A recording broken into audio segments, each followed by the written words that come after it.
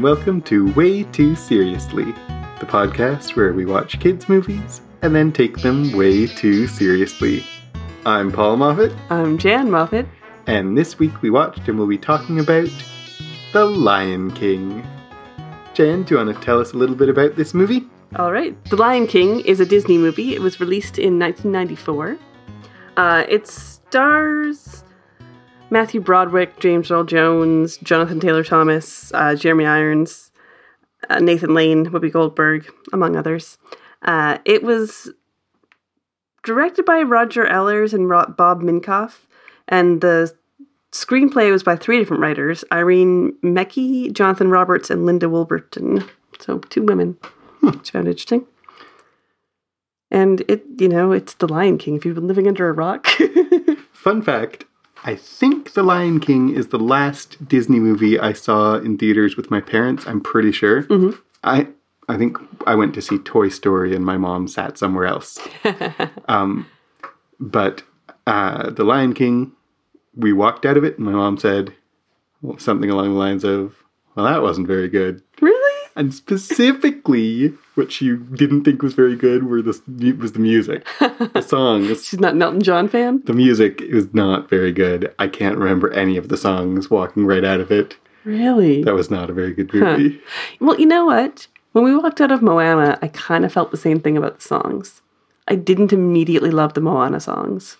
But they grew on you. But they grew on me, like, almost immediately. I started listening to it again and was like, wait a minute, I love these. Why didn't I love these right away? Mm-hmm. So maybe your mom just doesn't like cartoons, though. She's not a cartoon fan. Yeah. I think she was very happy when she didn't have to go see cartoons with her kids anymore. So the story of The Lion King, Simba is the firstborn son of King Mufasa, the king of lions. Mm-hmm. His evil uncle Scar wants to be king, and Scar tricks Simba into being trapped in a wildebeest stampede. Mufasa comes and rescues Simba and is killed by the wildebeests when Scar throws him into the thing. And the stampede, and Scar tells Simba that everyone's going to blame Simba, so Simba runs away and eventually realizes that his rightful place is back at home and returns to overthrow Scar and restore the natural order of things. If you've been living under a rock and don't know the story of The Lion King. Exactly. I think that we should, our usual first chapter of this podcast, the objective judgment of the quality of the movie, should go quite quickly for this movie. Yeah, because far be it from us to, like, diss a classic, or to repeat what's been already said. Yeah. Like, the good things about The Lion King are, despite what my mom says, the music's pretty good. Yeah. The animation is, for its time, good. It's that And especially, I really noticed watching it this time, the introduction sequence, the Circle of Life song, the animation that goes along with that is beautiful. Yeah, absolutely. It's like the music it's like the animation that goes along with the very beginning of The Little Mermaid. It establishes the setting beautifully. Yeah. Well, it's fun fact about my life in terms of The Lion King, because you said your fun fact. The only VHS, the only VHS that we ever owned in my family, because we didn't own things, was, was Aladdin. Uh-huh. And the movie that came out directly after Aladdin was The Lion King. And so, back in those days, when you got the Disney movie, the previews and the little bonus features at the beginning of your VHS, what were for the next Disney movie that was coming out. And so all of our bonus features were about The Lion King. Bonus features are trailers. And so I watched that VHS a lot. And so I had to watch all those extra stuff at the beginning. Or I had to fast forward them, kids. Because there was no skip button in those days. And so it had a lot of how the Disney animators animated the animals. And it showed, like, Disney Studios. And they brought in a lion and they watched the lion move, and they went out to the zoo and watched the different animals, and you can really tell. Yeah. that's what they did to make this movie. Like, the animals move like animals. And if you think back to The Jungle Book, which is, in terms of the animation, probably the easiest comparison, like, The Jungle Book is a really good movie in so many ways, but, like, the way they animate the animals in The Jungle Book is like, let's take a stab at it. Exactly. This is much more, they're attempting to actually capture how animals move, except I think, any of the from behind shots of the lions moving fast are bad, because they have the two hind legs moving together in a weird way. I noticed it a couple of times. Interesting. Anyway, are there any, like, are there any lowlights to The Lion King? Highlights, lowlights?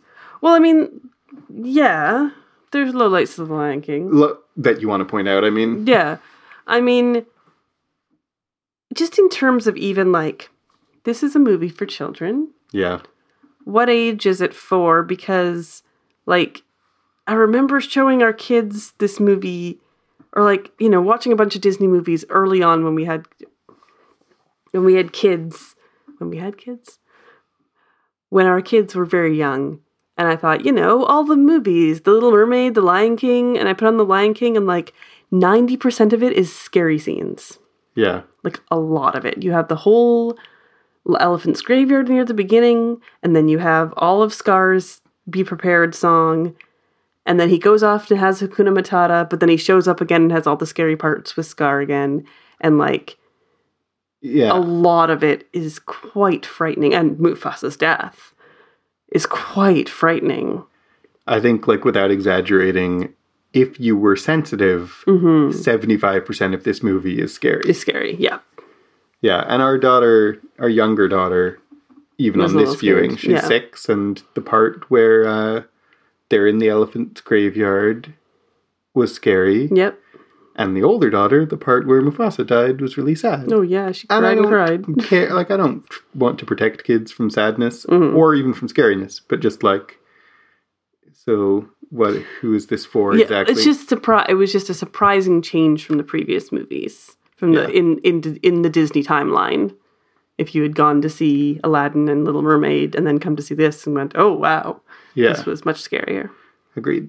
I definitely saw it in theaters as well. But I mean, I was 13 in 1994, so I was a teenager by the time this came out. Apart from the quality of the movie, I mean, just this movie is The Lion King, and you've heard of it.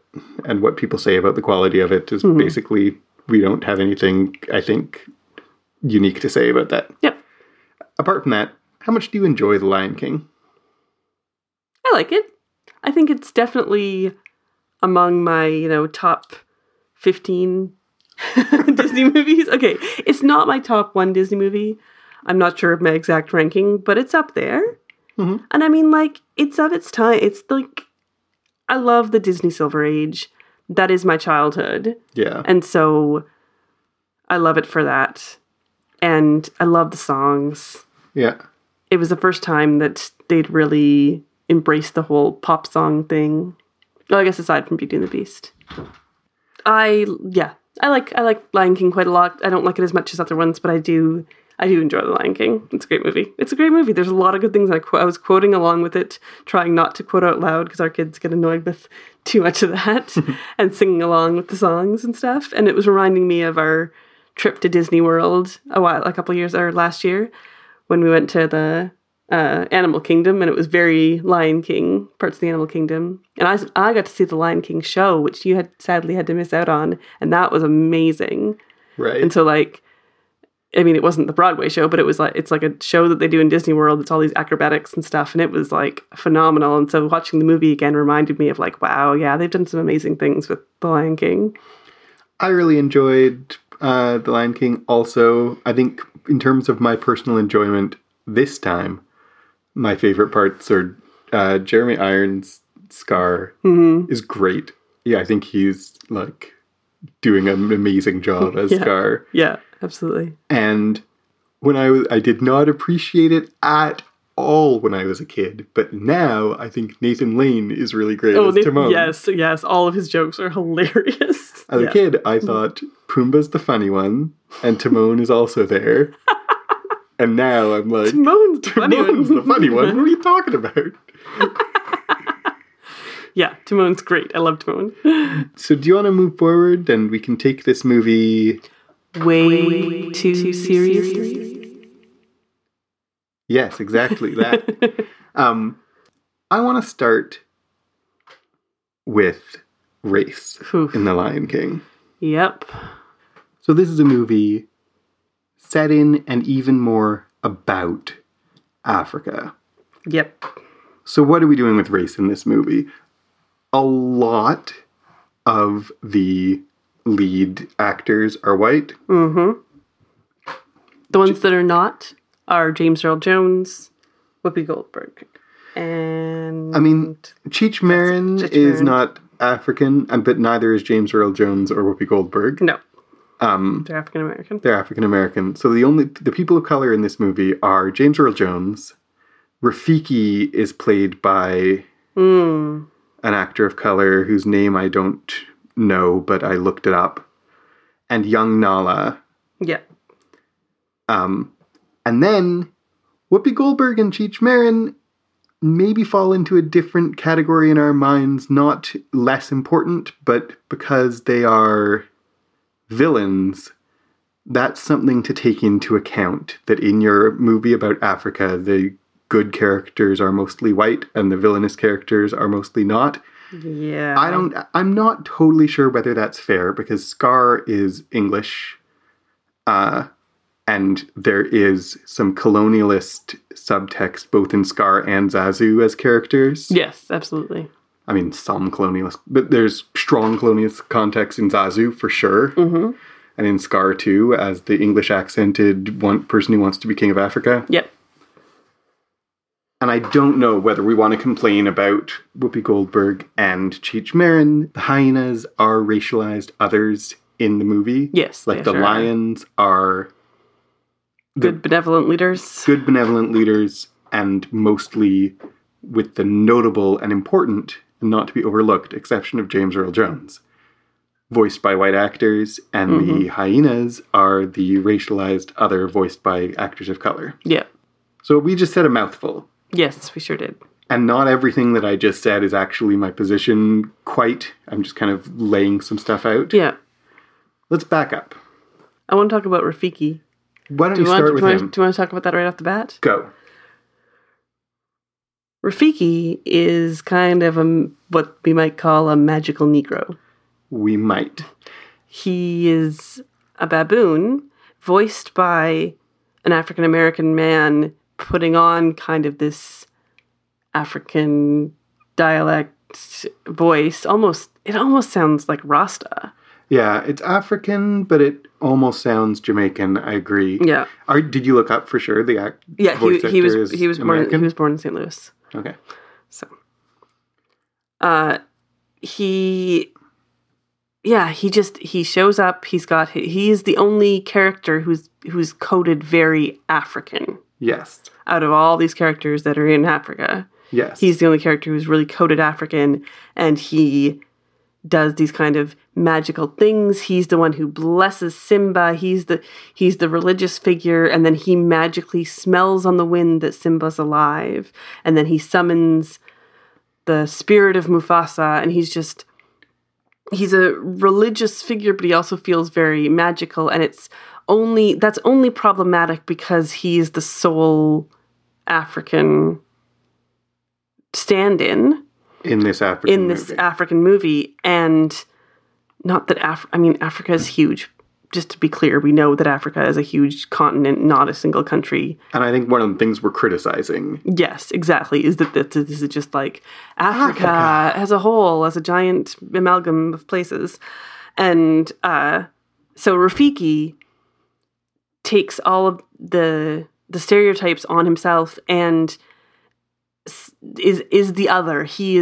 Because he is different, he's magical. Because he has a different accent and has these religious aspects to him, he's also magical. And so that makes it feel like, well, Africans are magical.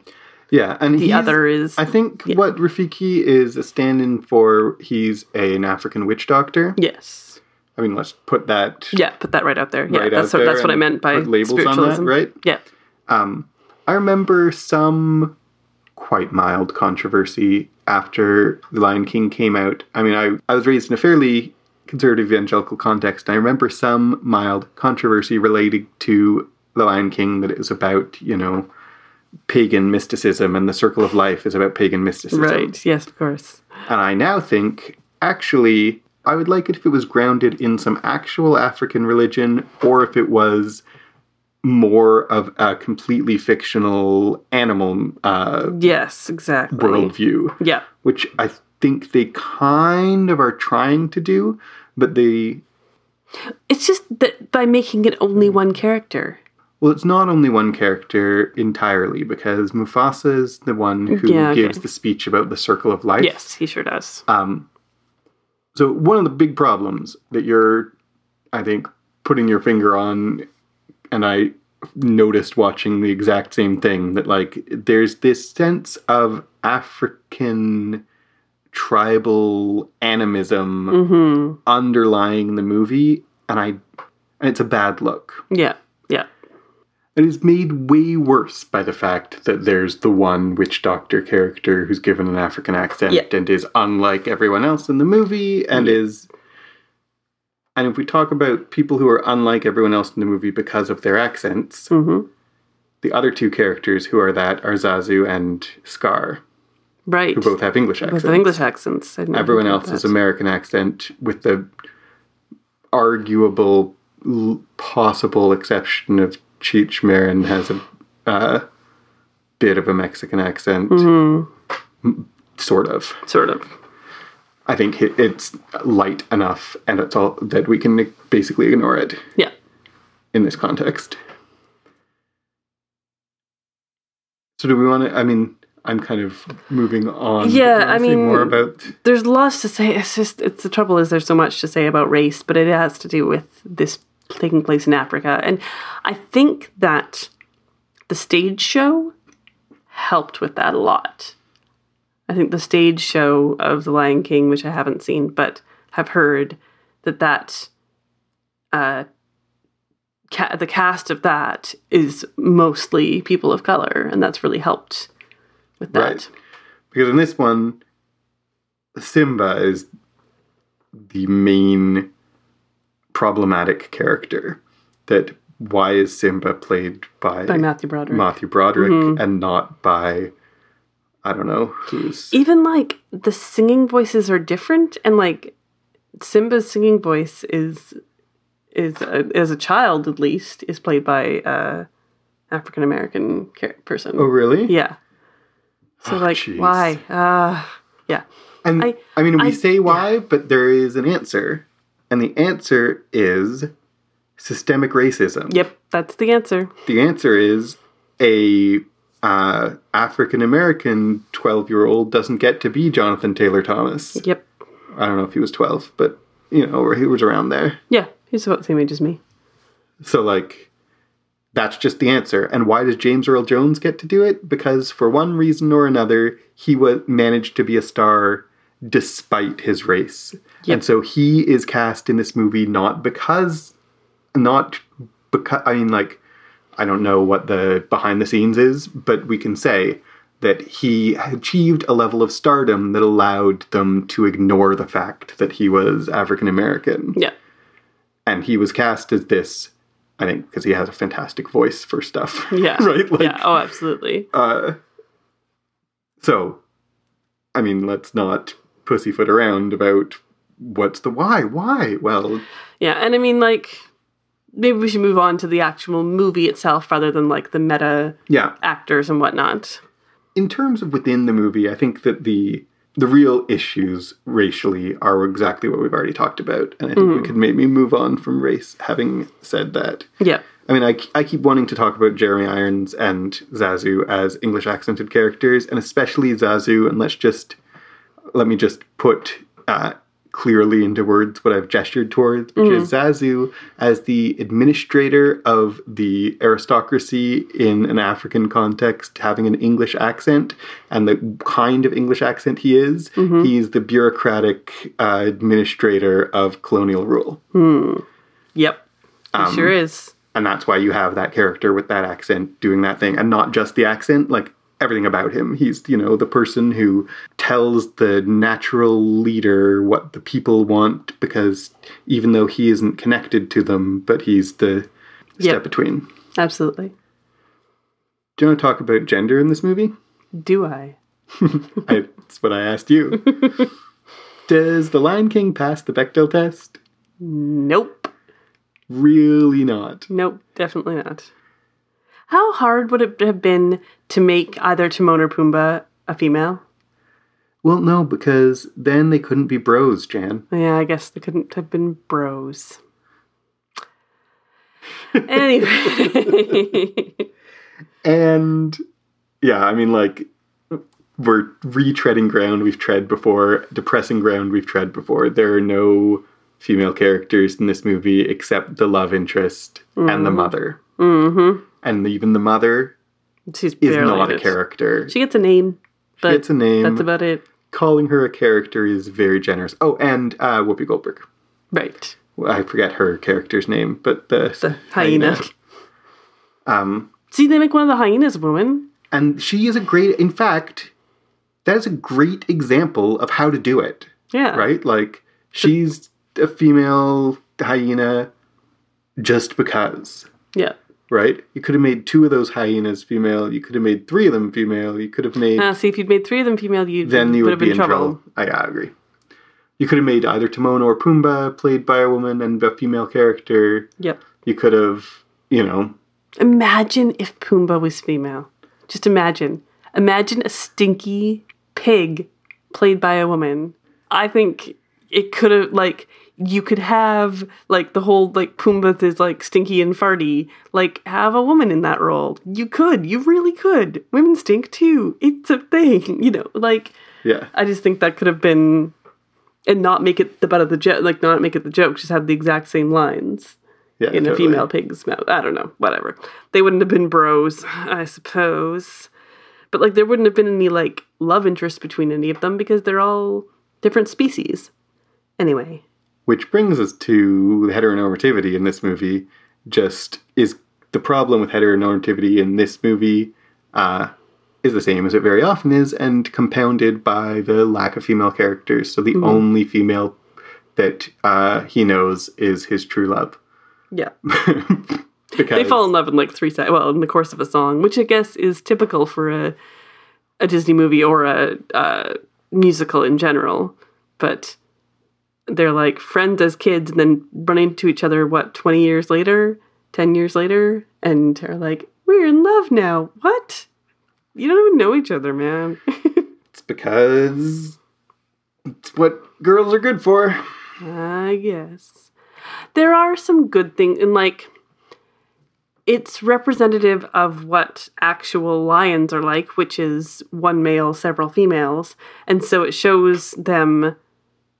It doesn't change the reality of lion life, which is the females do the hunting. Yeah, the females are fierce and hunting and get the food. Just fight each other. And the males just fight each other.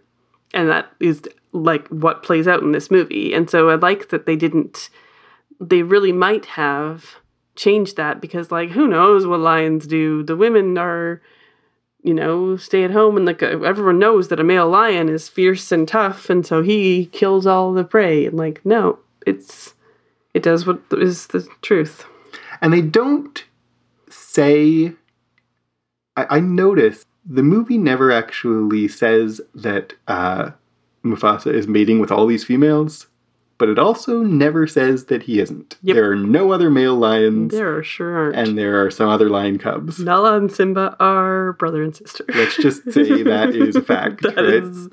I don't think there's any other way to think about that. No, Nala and Simba are brother and sister. That's lions for you, though. That's lions. Just for all you Nala Simba fanfic writers, keep that in mind. Oh No, there totally is not a fanfic out there. Probably not, because they're a canonical couple. There's like Nala and someone who there's and like Pumbaa there's fanfic, there's that's totally... what fanfic does. That is what fanfic does. It does what the movie didn't do. You're right. I don't mean to get here. I don't even know. I want to talk about... Everybody knows this is not a new observation, and if it's new to you, I'm not the one who thought of it at all, that the Lion King is Hamlet. Right, yes. The uncle kills the king to usurp his place, and the son comes and avenges the father's death. I noticed this... There's something about that I want to talk about, which is, like a Shakespeare play, this Disney movie is really about the divine right of kings. Mm-hmm. Can we talk about the divine right of kings for a little bit? Yeah, because that's definitely a theme in this. And that's like, not just this movie. Disney is big into the divine right of kings. Mm-hmm, mm-hmm. Like, Renaissance drama. Also, I'm going to leave on the shelf why is Disney in general so invested in the idea of the divine right of kings. Fairy tales. But like, in this movie, right, the king is the king, has the right to be the king, is the natural ruler, and and the rightful place of the king is ruling at the underlying worldview of this movie is that kingship is good, natural, right, and that subverting kingship in any way is wrong and evil. Mm-hmm. And even when Scar, as Lion King, invites the natural enemies of the lions into the invites their enemies in and decimates the land, and they don't have food, and no one can do anything about it. Yeah. Simba returns, and the lionesses rally behind him, drive out the hyenas. He fights Scar, but we see that he could not have done that without the support of the lionesses, who don't like Scar's leadership. Why can't they drive Scar out themselves? And I don't think it's about gender. I think it's about the divine... I think it maybe a little bit about gender. But I think it's mostly about the divine right of kings, because then you're just another usurper. He is the rightful king, can return and take his rightful crown, because kingship is something that happens by right. By blood. Rulership happens by right and by blood. And we can say that there's a number of things about this, one of which is expand this to a entire worldview, and those who have power have it by right, and those who don't should be subservient, and if they were, that's where they belong in the circle of life. The idea of the circle of life seems very, like, hippie accepting, except that it's all very nice to be the circle of life when you're at the top. And it's a circle, there's no top. There is a top of the circle of life as it's depicted in The Lion King, because I'm the king.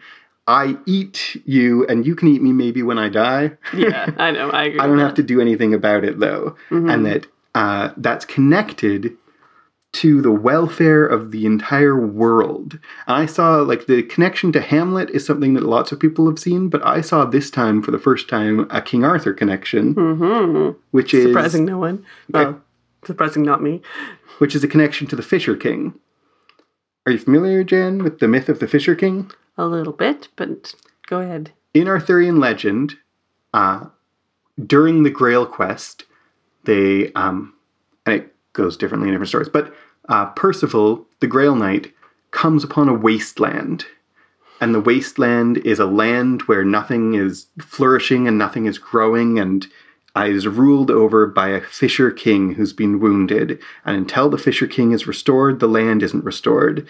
And sometimes Percival and sometimes Galahad, whoever the Grail Knight is, uses the Grail to heal the Fisher King. And when the king is restored, the land stops being a wasteland and grows again, because the health of the land is directly connected to the health of the monarch.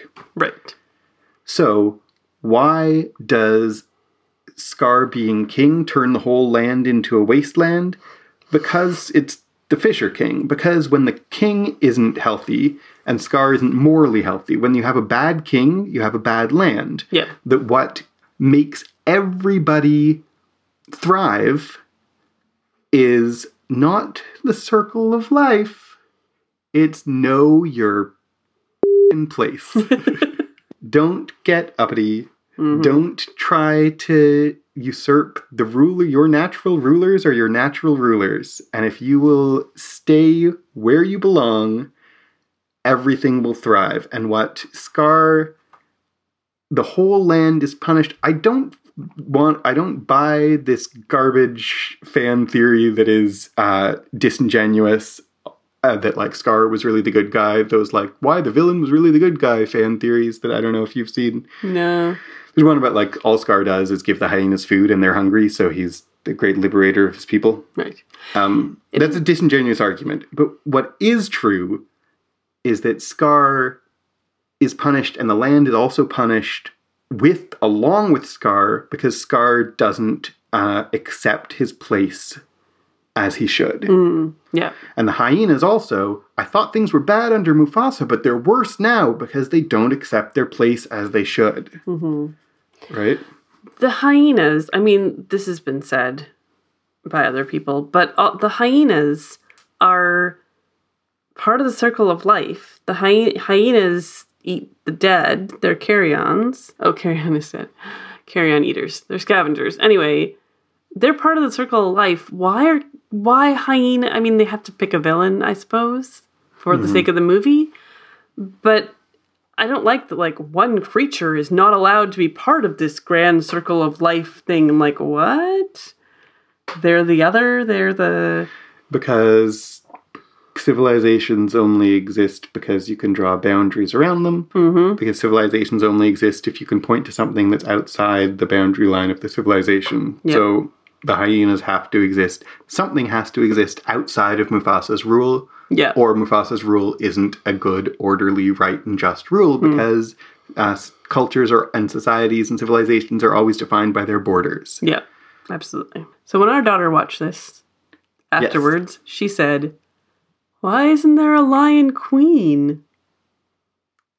That is an excellent question. Excellent question, daughter of ours. Why isn't there a lion queen? And Nala, she is born of Mufasa as well. So why couldn't she rule when? Because that's not how lions work, except that lions do not have kings. Nope, they sure don't. You're transposing a monarchical politic onto the animal kingdom. Yeah. And then, imaginary straw man arguing with me, you're going to use the animal hierarchy to justify the imposed political system, right? Yep. You couldn't have a lion queen because there isn't a lion queen. There's a lion king. There's one male who rules all the things. But no, he doesn't rule. No. He them.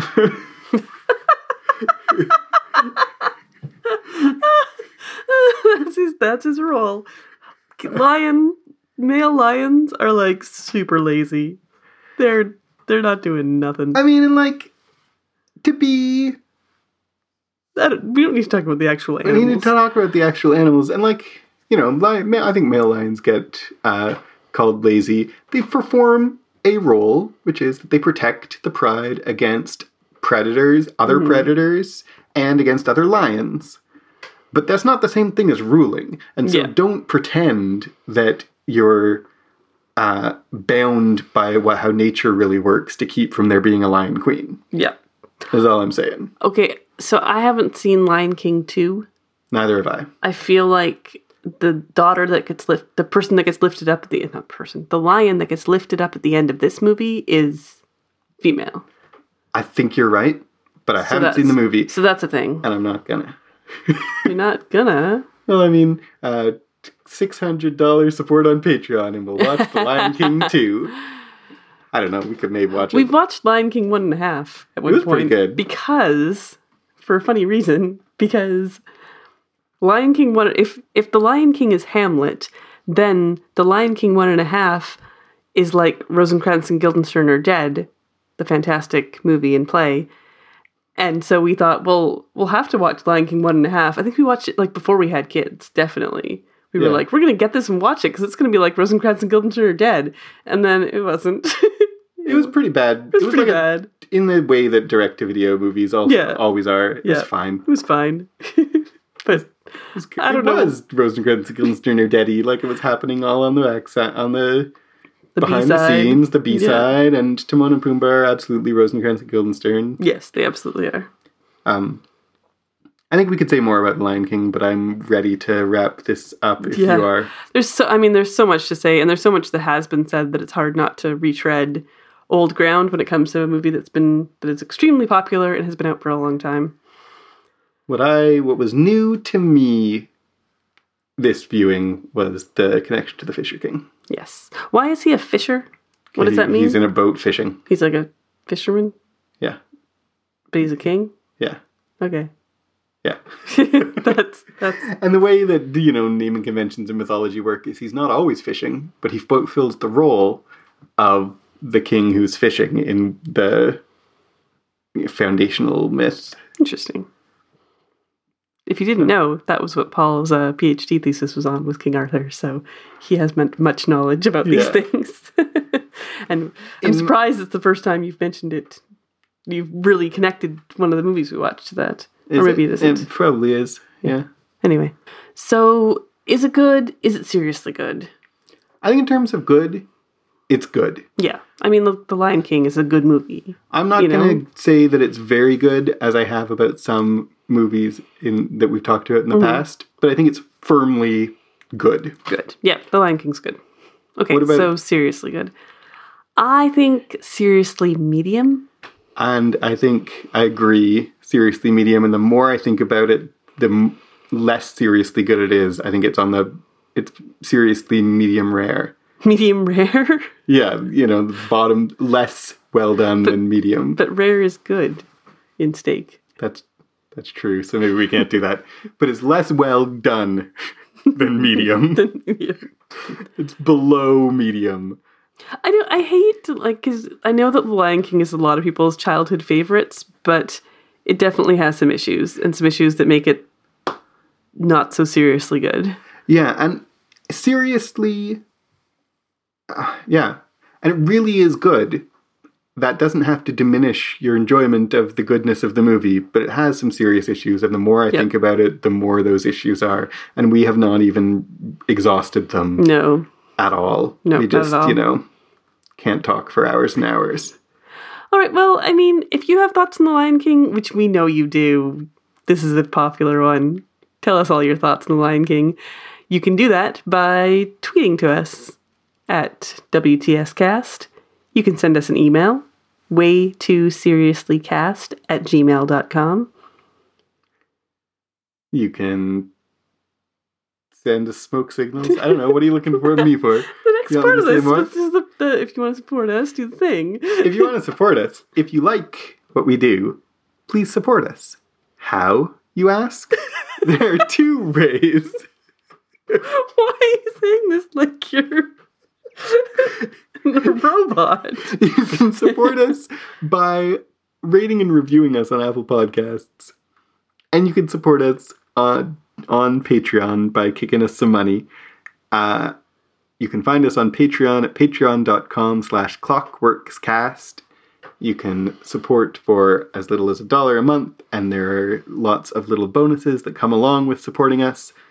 Not to mention that it'll push us towards goals that'll help us to do a better job on this podcast. Absolutely. Have better sound quality, have more time, may even do more podcasts eventually, if we get to those levels. Absolutely. So your support in either of those ways means an awful lot. And it just makes our day. It really does. And even communicating with us, we're always so happy when we get a tweet or an email or a comment. Mm-hmm. And you want to make us happy, don't you? Don't you? Can you feel the love tonight? I can feel the love. Can you feel the love? I can feel the love. I've been Jan Moffat. I've been Paul Moffat. Hakuna Matata. This is the first Disney movie to directly or indirectly talk about farting. The end.